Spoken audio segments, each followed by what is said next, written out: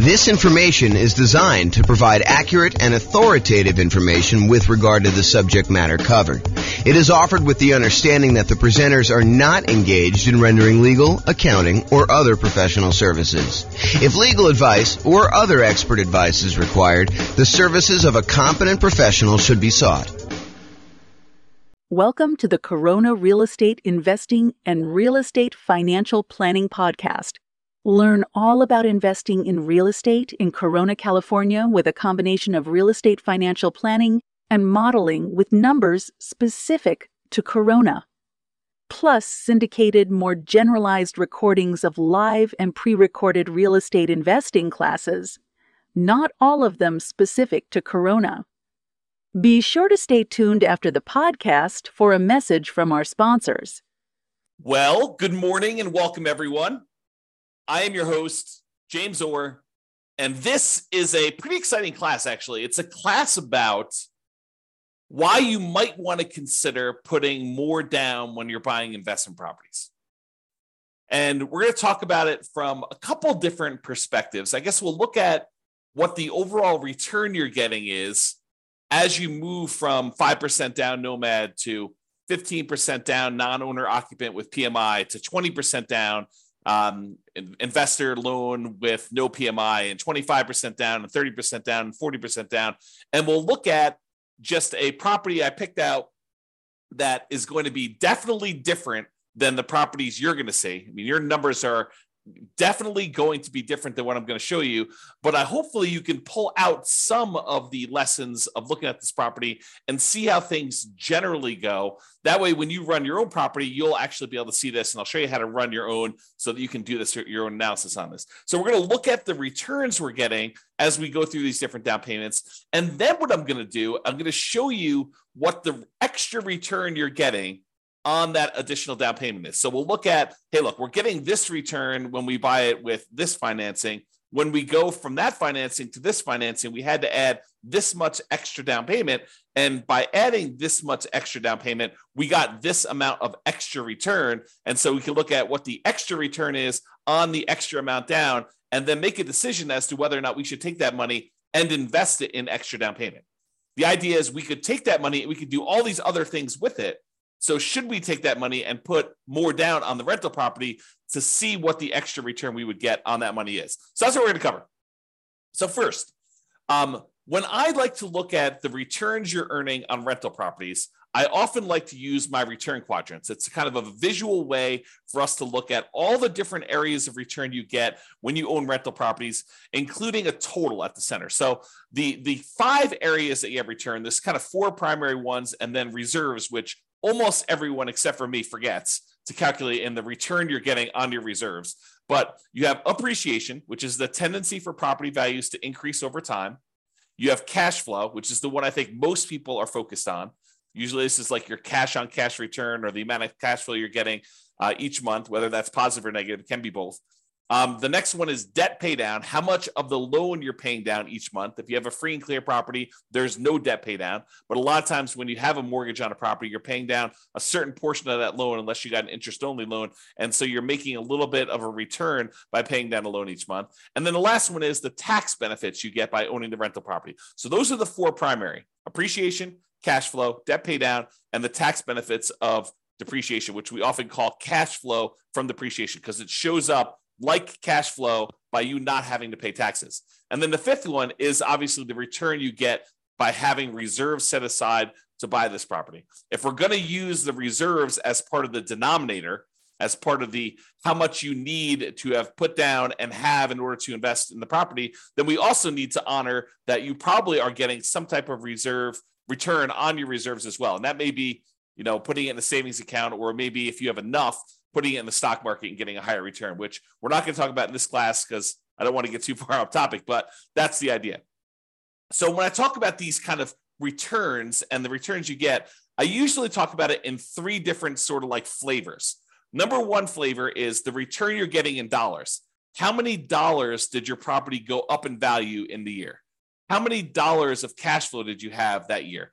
how many dollars did you pay down on the loan that year, and how many dollars in cash flow from depreciation, your net benefit after you take into account the taxes you don't have to pay on that rental property by having that rental property. So like you add up all those and the amount of dollars you get from reserves. So the return in dollars looks at the number of dollars you're getting. But a lot of times we want to look at how much money you're getting divided by how much you had to invest in order to make that deal happen. So that would be what we call return on investment. So the dollars amount in appreciation you got divided by your total cost to close plus reserve. So the amount of money you had to use for down payment, the amount of money you had to use for your closing costs, any buy downs, anything like that you had on the property, plus any money you have in reserves, that gives us the return we're getting from appreciation. So the dollar amount in appreciation divided by the total amount to close plus your reserves on the bottom, that gives you a kind of like return on investment from appreciation. Do the same thing with cash flow, do the same thing with debt pay down, do the same thing with the tax benefits like cash flow from depreciation, and the same thing for reserves. You get an idea of what the returns are. We can add all those up. We can find out what the overall total return was on the initial investment. Now, the return you're getting in year one on how much you put into the deal in order to acquire the deal makes a lot of sense. But if you think about what the return you're getting on a property you've owned for 10 years, does it really matter what you put into the deal in the beginning at that point? If you're getting, $40,000 in appreciation because the property has gone up a lot in value, does it matter that you only invested, $500 in order to acquire that deal 25 years ago? Not really. And so return on investment, the importance of that metric goes away after year one. We no longer think to ourselves, what's the return we're getting on the amount that we invested anymore? Really what we'd like to think about then is the returns we're getting on how much equity we have in the property. So if you say to yourself, okay, now I've got, the property value has gone up, I paid down the loan, now I've got $100,000 in equity. Now we're more concerned about what the return we're earning from appreciation and cash flow and debt pay down and tax benefits and reserves, what the return we're getting on the equity we have tied up in that property. Because we could go and sell that property, release the equity, take that equity and go invest in something else. And so really what we want to think about now is what the return we're getting is if we decided to take that money and invest it somewhere else so that we can compare the return we're getting on the rental property to other options that we have in the world. Other things we could go buy. We can go buy another rental property. We can go buy stocks. We can go buy bonds. We can go buy any exotic investments you want to get. Okay. And so after year one, I tend to like to switch over and start thinking of, okay, now what's my return that I'm getting on the equity I have tied up in my property? And not to get too off the rails, but technically it's not even return on equity. Technically it's return on what I call true net equity after all of your expenses of getting out of the property. Because it's really not the return you're getting on the amount of equity you have in the property. It's really the return you're getting if you were to take that money out of that investment and you were going to go invest in something else. So we really need to know how much you'd walk away with in equity from that property. Your equity after you pay all your expenses, like your closing costs, your real estate commissions, the capital gains taxes you got due, and any depreciation recapture on any depreciation you took. So we want to look at equity after all those expenses. So we're not going to get into that today. We'll do entire classes on that concept, but I just wanted to introduce it to you. So now that I've covered this, it's really like three flavors of the returns: return in dollars, which we'll talk about today, and return on investment, which we'll talk about today. We're not going to go into the return on equity stuff today because we're really just primarily focusing on when you acquire a property. So previously in classes, I think it was must have been late last week, we went over the loan comparison spreadsheet as shown on the screen here. And this is just an organized way for you to call up a lender and ask them about the different loans you're considering getting. And then you could fill in a spot on the spreadsheet for what the interest rate is for them, what the monthly PMI rate is, kind of make any notes about any points or anything like that you'd have to pay in order to get that. You put in your property value, and it does a whole bunch of calculations for you to show you what your monthly payment would be so that you could easily compare all the owner-occupant loans or all of the investor loans or all the loans if you're considering any option that would work for you. So this is just to show you like this kind of summary spreadsheet. I am going to use the numbers from this spreadsheet as just like the example from today. Now, it is impossible for me to go ahead and pick an interest rate or set of interest rates because they vary depending on the loan. It's impossible for me to pick a set of interest rates for you where when you finally listen to this recording, that those interest rates are going to be valid for you. First of all, you probably don't have the same credit score exactly that the person that we modeled this kind of spreadsheet from. And interest rates change every day, sometimes throughout the day, depending on the lender you're using. And so it's not possible for us to do this. And I will also tell you the differences between certain loans does vary a little bit day to day as well. The cost to get those loans. So realize you can't use the numbers I'm giving you. You can't just automatically assume that the returns I'm going to tell you for adding an extra 5% down or going from 5% to 15% down or 15% to 25% down. You can't just assume that the returns I'm giving you are going to be valid for you. You have to do this math yourself. And in some cases, your lender or your real estate agent can help you. If they're unwilling or unable to help you, you can reach out to us and we'll do a consultation with you and help walk you through the math on how to do this for your own situation. But in a lot of cases, your real estate agent or your lender will be able to assist you in doing this math if you want to. Okay, so we've got all the loan information on here. Let's walk through. These are the different interest rates. I just entered a lot of these numbers in the Real Estate Financial Planner calculator so that we can actually do the math on all this stuff easily. So it just shows you a summary, though, of what the interest rates were for 5% down Nomad, 15% non-owner occupant, 20% down non-owner occupant investor, 25% down non-owner occupant, 30% down, and 40%. And so you can see that the interest rate is lowest for that owner occupant 5% down Nomad property. It is highest for that 15% down, and then it kind of goes down gradually as you put more down. So not only is the interest rate improving, but also you only have private mortgage insurance anytime you put less than 20% down. So in this case, it is going to be the 5% down loan and the 15% down loan are the ones that are going to have private mortgage insurance. And this is the private mortgage insurance rate shown here. So it is 0.4% for the 5% down loan as of the time of this recording and 0.47% for the 15% down. So the private mortgage insurance for you putting 5% down as an owner occupant is less than the private mortgage insurance you'd pay if you put 15% down as an investment property. So you think to yourself, look, James, I thought you told me that the private mortgage insurance was the insurance that I pay as the borrower to protect the lender in case I default.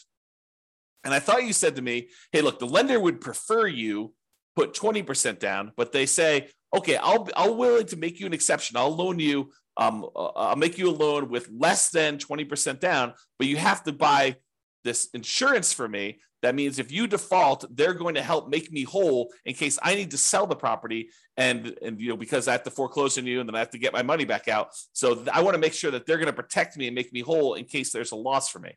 So you think that the insurance would be cheaper if you put more down, if you put 15% down. But there's a difference. Private mortgage insurance is not just the difference in how much you put down. It's also whether you're an owner-occupant or an investor. It's also your credit score. So there's a lot of things that go into its number of people on the loan. So there's a lot of factors that go into the private mortgage insurance rate. And what I want to point out to you is this is counterintuitive, I think, to a lot of folks in that the private mortgage insurance for someone putting 5% down is lower than someone putting 15% down because we went from an owner-occupant with the 5% down to a non-owner occupant investor with the 15% down. Okay, so in dollars, though, it's about $148 a month versus $155 a month and some change. So dollars, we're talking about, I don't know whatever that is here, $7 more per month. Not a huge difference in this particular case. Again, this can vary. So when you call up your lender, your numbers may be very different than what I'm showing you here. Okay? All right. An important notice. In the Real Estate Financial Planner software, I modeled this out and I'm showing you the return you're getting over the first year. However, I started in month 2. Why did I start in month 2 and not month 1? The reason why is in the Real Estate Financial Planner software, we do our modeling like the real world. In the real world, the first month you have a mortgage on a property, you buy a property on the first of the month, that first month you do not have a mortgage payment due. Why? Because the payment is due after interest has accrued for a month. You're not paying interest up front, you're paying interest in arrears. So the first month that you own a property, there's no interest due. The first month is when the interest accrues, and at the end of the first month, basically the first of the second month, the first day of the second month, is when you make a payment that includes the interest for the prior month and the small amount of principal that you're paying down on the loan in most cases. Okay, so the reason we're starting in month 2 is cash flow in month 1 looks exceptionally good. And I did not want to bias our numbers by using the return you're getting for the first month that you owned a property and have it skew that it looks like you got a lot more cash flow on a property, because you didn't. Okay, even though in reality, when you buy a property, your cash flow, if you buy a property on the first of the month and you rent that thing out right away, then the return you get for that first month is amazing, because it's almost as if you don't have a mortgage that first month. You do, but interest is accruing and you haven't had to make a payment yet. All right. And then after you've owned the property for a month, then you make the payment. Okay. And we'll cover this in future classes because there's some subtlety to this. If you get the loan mid-month and they usually have you prepay interest for a certain amount of time, and then you don't really make a payment until usually more than 30 days later on the first of whatever that next month is. There's some subtlety there, but I'm not going to get into that for today. Okay. So point out, we're not starting in month 1, we're starting in month 2, and we're counting 12 months from month 2. Also, we've assumed that you can rent the property that you did as a nomad in the first month, which is not true, right? Usually nomad, you're buying a property as an owner occupant, you're moving into the property, you're living there for at least a year. It's a requirement of the lender when you get the loan that you're agreeing to do an owner occupant loan. You're signing a piece of paper at closing. If you don't abide by that loan thing, you're committing loan fraud, which is punishable by prison. So you do not want to do that. So you're agreeing to stay in the property and live there for a year, which means you're probably not getting rent unless you're getting roommates for that first year. However, for the sake of this analysis, I assume that you could rent the property in year 1. Not true, but for the sake of just doing the analysis and doing the math, we've assumed that you're renting the property from as soon as you buy it. Okay, with that being said, let's take a look at the returns we earned on doing a nomad 5% down return in dollars quadrant. Remember that kind of like the number of dollars that we did? So here are the different returns we earned by buying that property, starting in month 2, going through month 13. And it shows you that the property appreciated about $14,000. We assumed, I think I did the median priced home in the US. And so we assumed a 3% appreciation, which I think is pretty reasonable over a long period of time. It's possible property values can go up more than that. It's possible that property values can actually go down in value. But I've assumed that for this case, we're trying to do in a pro forma looking forward. I said, look, what do we think the property might appreciate? I said, let's use 3%. That's a very defensible, conservative position. So let's use that. So $14,100 is how much the property appreciated in the first year. Cash flow wise, this property, because you only put 5% down and it's not an amazing cash flow property to begin with. We didn't do all of our 88 strategies to maximize cash flow. This one has negative $6,791 in cash flow. Remember, we only put 5% down on this property. If we put 100% down, we'd have great cash flow. If we put 50% down, we'd have great cash flow. If we put 75% down, we'd have good cash flow. But because we put so little down, we basically have what I like to refer to as deferred down payments, because you chose to put less down and to receive less cash flow. In this case, it's negative. If you put more down, you get more cash flow. So instead of putting more down, you chose to get negative cash flow in this. So appreciation was $14,100. Cash flow was negative $6,791. The amount you paid down in the loan in that first 12-month period, technically 1 month later, as I talked about already, is $5,985. So you paid down almost $6,000 on the loan, and the tax benefits you got by owning this property after your taxes, basically this is your net after your tax rate, is $2,168. And we said that you put 6 months of reserves away, and we had that in a savings account earning 1%. So you got $223 in reserves, the return you earned on the reserves you set aside for owning that rental property. So the total amount you earned by doing this property is $15,686 in the first year. That is the return in dollars by owning this particular property. Now, what if we took those dollar amounts and we divided through by the total amount you had to close plus basically any reserves you have there? So we're looking at the total return you've earned in dollars divided by the total amount you had to close plus any reserves. And so for appreciation, we earn 28.01% return on our money in that first year. I'll repeat that. 28% return on our money in the first year. That's because we only put 5% down and the property went up 3% in value. So we put so little down, but the property still went up $14,000 and change. So 28% return from appreciation. Now, negative cash flow. So cash flow is ugly. It's negative 13.49% in cash flow. Because the cash flow is negative, we have a negative return there. Then we have debt pay down. You earned 11.89% on the amount of money that you paid down on the loan in the first year on the amount that you had to invest. And then the tax benefits. So you got 4.31% return from that cash flow from depreciation on the total amount you invested in order to get the deal plus your reserves. And then your return on the reserves itself was 0.44%. Okay. The overall total return from appreciation, cash flow, debt pay down, tax benefits, and those 6 months of reserves is 31.16%. So even though you had really ugly negative cash flow in this property, you're earning 31% return on your money in that first year. Okay, not bad. Now, let's look at the difference in returns you earn going from this 5% down nomad to now I'm saying, let's do 15% down and buy a rental property and not move in. We're kind of comparing what the return difference is going to be doing one loan program versus another. And so appreciation is the same. It doesn't matter if you put 5% down, if you put nothing down, if you put 20% down, if you put 50% down, if you put 100% down, it doesn't matter how much you put down. The property still goes up in value or goes down in value from appreciation the same amount. It doesn't matter how much you put down on a deal. Appreciation is going to be the same for both those. So appreciation is still $14,100 regardless of what loan program you did.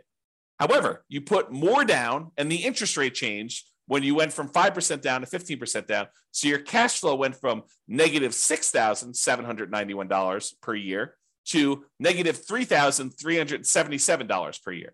So your cash flow improved by whatever that is, $3,300 or so per year. Okay. Now, next one is debt pay down. You were paying down almost $6,000 on your loan in the first year doing that nomad strategy. Now, because you put 15% down and because the interest rate changed, you're only paying down $4,339, which is a difference of, $1,600 or so in change.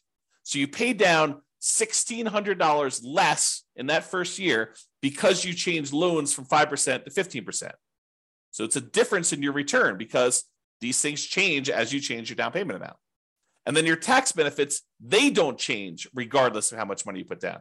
You still get the same tax benefits by owning an investment property that you do, whether you put 0 down, 5% down, 15% down, 25% down, 50% down, or 100% down. Still $2,168 on this property. However, the amount you have to set aside for reserves does change because we're saying reserves are 6 months of your total cost to run a property. And if your payment changes, it means you have to set aside less if your payment goes down. So you end up earning a little bit less on reserves. You earned $223 for the year as a return on your reserves when you put 5% down versus $206 in reserves from your reserves when you put 15% down.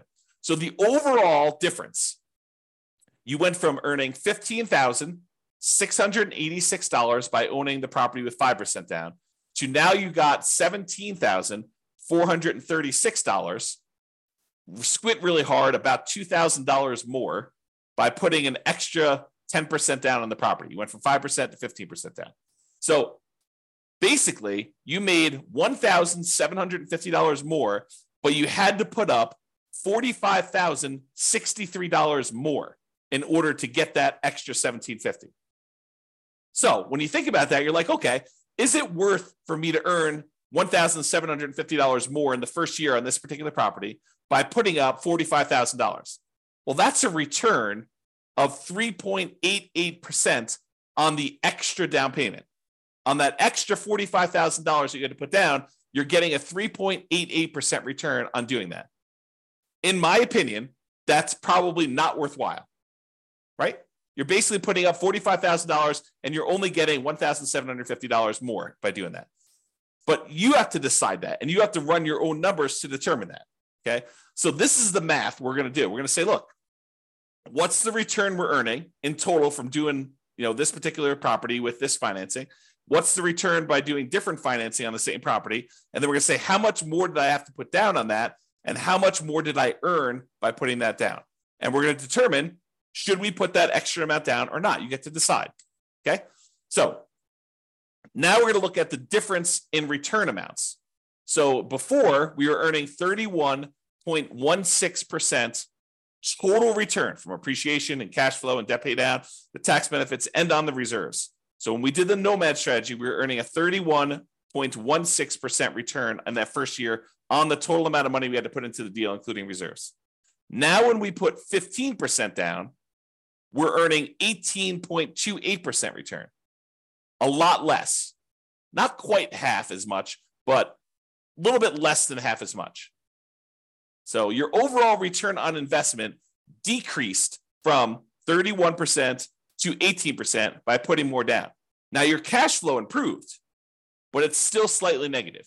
Because I think a lot of folks are really focusing on this cash flow number. They're like, look, it's cash flow, it's cash flow, it's cash flow, especially when it's harder to do cash flow in our current marketplace. Prices are way up, interest rates are way up, rents are up, but they're not quite as much up to counteract both those high prices and those higher interest rates. But they're really focusing on cash flow. And yeah, cash flow does improve when you go from 5% down to 15% down, but your return gets cut significantly overall. You're much less leverage, also much less risky. If you measure risk as, different things like your resiliency to changes in rent, or your resiliency to changes in prices, or the amount of reserves you have set aside, or your debt load to your net worth, or your debt load to your liquidity, like all of those different measures of risk, when you put less down, those tend to get better. So less risky. All right. So I've gone through the first one a little slower. Now let's just summarize what's happening on all of these. So if you look at the other one, we were doing $15,686 was the return. We earned on Nomad $17,436 on the 15% down. You'll see that's these numbers here. So when we do the Nomad strategy, that's this one. That's $15,686 total. The one where we put 15% down is $17,436. Then this is the one for 20%, 25%, 30%, and 40%. And all of these bars show you the breakdown. So it's $14,100 for appreciation for each of the individual properties. It just summarizes all of them for you. And then this is, the red one is the debt pay down. So almost $6,000 in debt pay down on that Nomad one, $4,300 on the 15% down, about $4,000 on the 20%, a little less than $4,000 on the 25%, about $3,700 and change on the 30% down, and about $3,300 and change on the 40% down. So you can see the amount of debt pay down is decreasing over time. The cash flow number was really negative when we did Nomad, less negative, but still significantly negative when we did the 15% down. It's slightly positive, $288 for the year, about, I don't know, whatever that is, $24 or so per month for the year when you put 20% down. So basically it's almost break even if you look at it this way when you do the 20% down. Then you get some positive cash flow when you go to 25% down. That's probably $200 a month. Then it increases a lot more for 30% down and a lot more for 40% down. So you can see the cash flow changes. And then the amount you get in cash flow from depreciation, the tax benefits, is the same. Okay. So you can see how these returns vary. Now what we're going to do is we're going to look at the returns we're earning, the dollar amounts, on how much we had to put into the deal in order to buy it, including total cost to close and the reserves. That's what we're going to do next. Same chart, but the numbers are going to now change from the dollar amount of returns, return in dollars quadrant, to now the return on investment quadrant. Okay, that's this. So when we did the Nomad, we were getting a 31.16% return on the amount of money we had to invest in the deal, including reserves. Oh, I should point out that this little gray line here is the return we're earning on reserves. It's just so small compared to everything else that it doesn't even show up on the chart. Okay, but you can sort of see it here. It shows up a little bit on this one, but overall, it's a really small change in your return, but it does impact your other returns, right? Because the amount of money we're earning, we now need to divide by not only the total cost to close, But in addition to that, those 6 months of reserves. So if you're used to seeing significantly higher numbers for your returns, you may be saying, James, these returns are like horrible. Well, part of the reason they're horrible is because in order for you to prudently invest in real estate, you should have reserves for your rental properties. And if you don't, you're doing it wrong. And if you don't include that in your calculation, you're also doing your calculations wrong. Thinking about the return you're earning on a rental property and not taking into account that you really do have to have, not optional, but have to have reserves set aside in order to prudently own that property is not appropriate. It's silly. So now when you go and you say, okay, this is how much return I'm earning, now I need to divide by either my equity or the total amount to close and also the reserves I have on that property as well. Okay, so now that it's on the denominator, that makes your return look overall less. It suppresses your return. It kind of like slows it. It drags it down because now you also have to take into account those reserves when you do that. Okay, so the return you're getting if you put 15% down is 18.28. The return you're getting when you put 20% down is 17.81.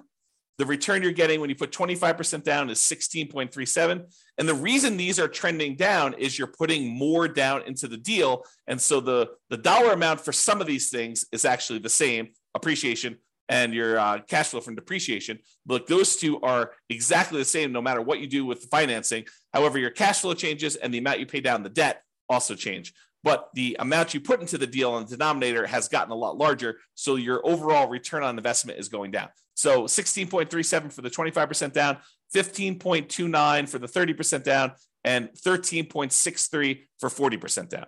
So you see the overall return is going down for these. Okay. Although the cash flow return is increasing. All right.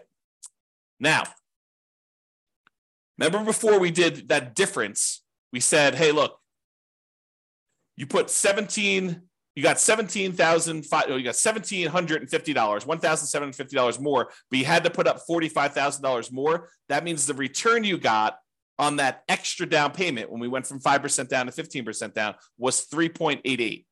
We're going to do this same math for all of the different loans. That's here.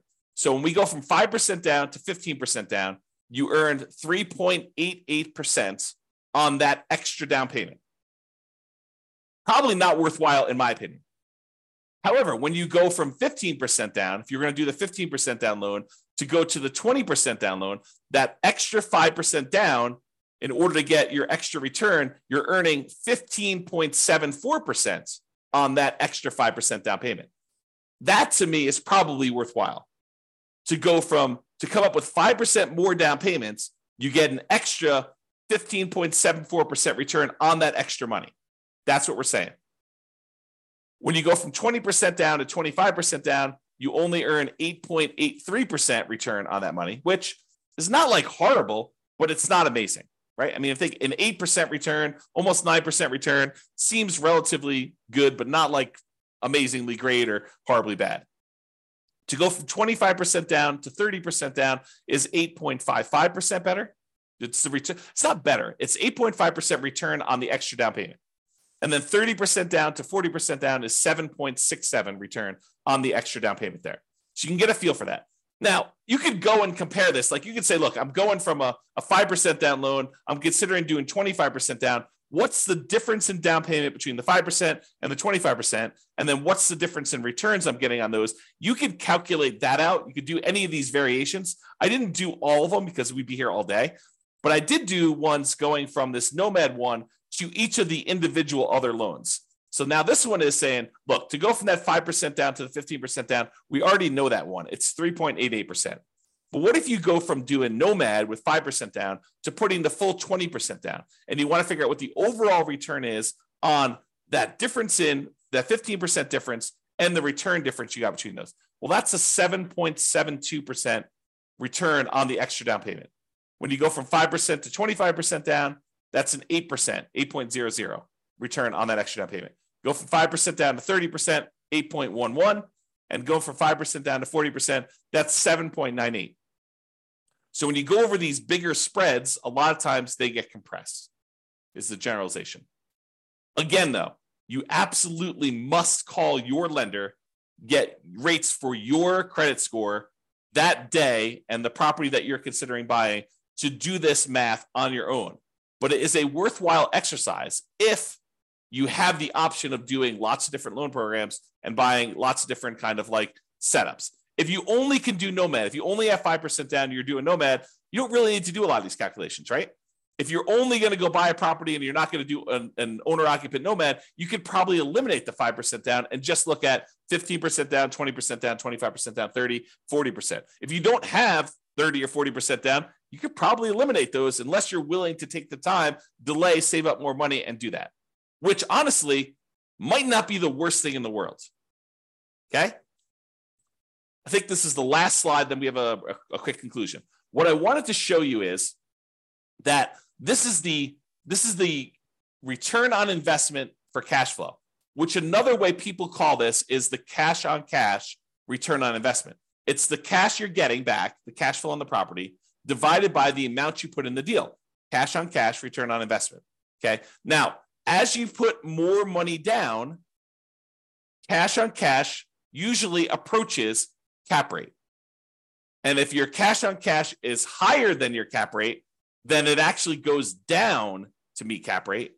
If your cash on cash is lower than your cap rate, then it actually increases up to meet cap rate. Cap rate is the return you're getting in cash flow on a property when you do not have a mortgage on the property. It's the net operating income divided by the price of the property. So net operating income, when you don't have a mortgage, is cash flow. And the price of the property is the price of the property. When you don't have a mortgage on it, that's what happens. You don't have to subtract out any mortgage payments. So really what I wanted to point out to you here is cash on cash return approaches cap rate as you put more down. 100% down is cap rate. So if you see here in this chart for the ones we just did today, your return, your cash on cash return on investment was negative 13.49% when you did Nomad, negative 3.54% when you put 15% down, positive 0.25% when you put 20% down, 1.75% if you put 25% down, 2.8% when you put 30% down, and 4.8% when you put 40% down. The cash on cash return is approaching that cap rate. That's what's going on here. Okay? All right. So in conclusion, your numbers will be different. However, putting more down tends to lower your overall return on investment. Less leverage. This makes sense. It's like, I'm not telling you anything that's not obvious to you. It tends to improve your cash flow in terms of dollars. And cash on cash return on investment, that approaches cap rate. However, if your cash on cash return on investment was above your cap rate, putting more down will reduce your cash on cash return. Let me say that again. If your cash on cash return on investment, when you do your calculation, is higher than your cap rate, which it sometimes is when you're able to find great deals with great cash flow on them. As you put more dollars down, then your cash on cash return on investment will actually come down to approach cap rate. In this case, it went up, but realize that's not always the case. Okay. The return you earn on extra down payment can vary. You'll need to run your own numbers using your property, your mortgage interest rates with your credit score. And then once you run your math, you can decide if the return you're getting by putting more down is desirable to you and is worthwhile. The worthwhile part, in my opinion, is you look at the return you're getting on that extra down payment and you decide, is putting $45,000 more down worth me getting $1,750 more in return? And in most cases, for that number, I probably would say no. It's up to you, though, right? It's your decision. The desirable part is a little bit more subtle because, as you saw here, where the return goes when you put more down changes. Appreciation and tax benefits, they stay the same. So you're not really messing with those. However, it's a balancing act between how much cash flow you get and how much debt pay down you get for how much you put down. These vary a lot with down payment. And you put more down, you tend to get less debt pay down, and you tend to get more improved cash flow. And so you got to figure, a lot of people are focusing on this cash flow number. and they decide, hey, look, I'm going to go put more down because I want to get improved cash flow, or pick another property that has better economics, right? I think that's another solution for a lot of folks. Plus all the 88 strategies that we're not going to cover today. Okay. All right. So that's all I got for you. Thank you all for coming. I do appreciate it. I assume there's no questions. No one's been asking any questions. No one's been interacting. So thank you all for coming. This has been James Orr. Have a great day, everybody. Bye-bye for now. With home prices up, mortgage interest rates up, and rents up, but not quite enough to counteract the higher prices and interest rates. Cash flow on rental properties in Corona is harder than ever. Book a call with the Real Estate Financial Planner to apply our proprietary 88 strategies to improve cash flow on your rentals. See the show notes for a link to schedule your call and improve your cash flow today. If you're a real estate agent, lender, or professional in Corona that wants to help our real estate investor listeners, consider reaching out to learn about collaboration opportunities with this podcast. We'd love to add more value to our listeners by having you assist our investors buy, sell, and finance their real estate investments. See the show notes to schedule a call to discuss collaboration opportunities.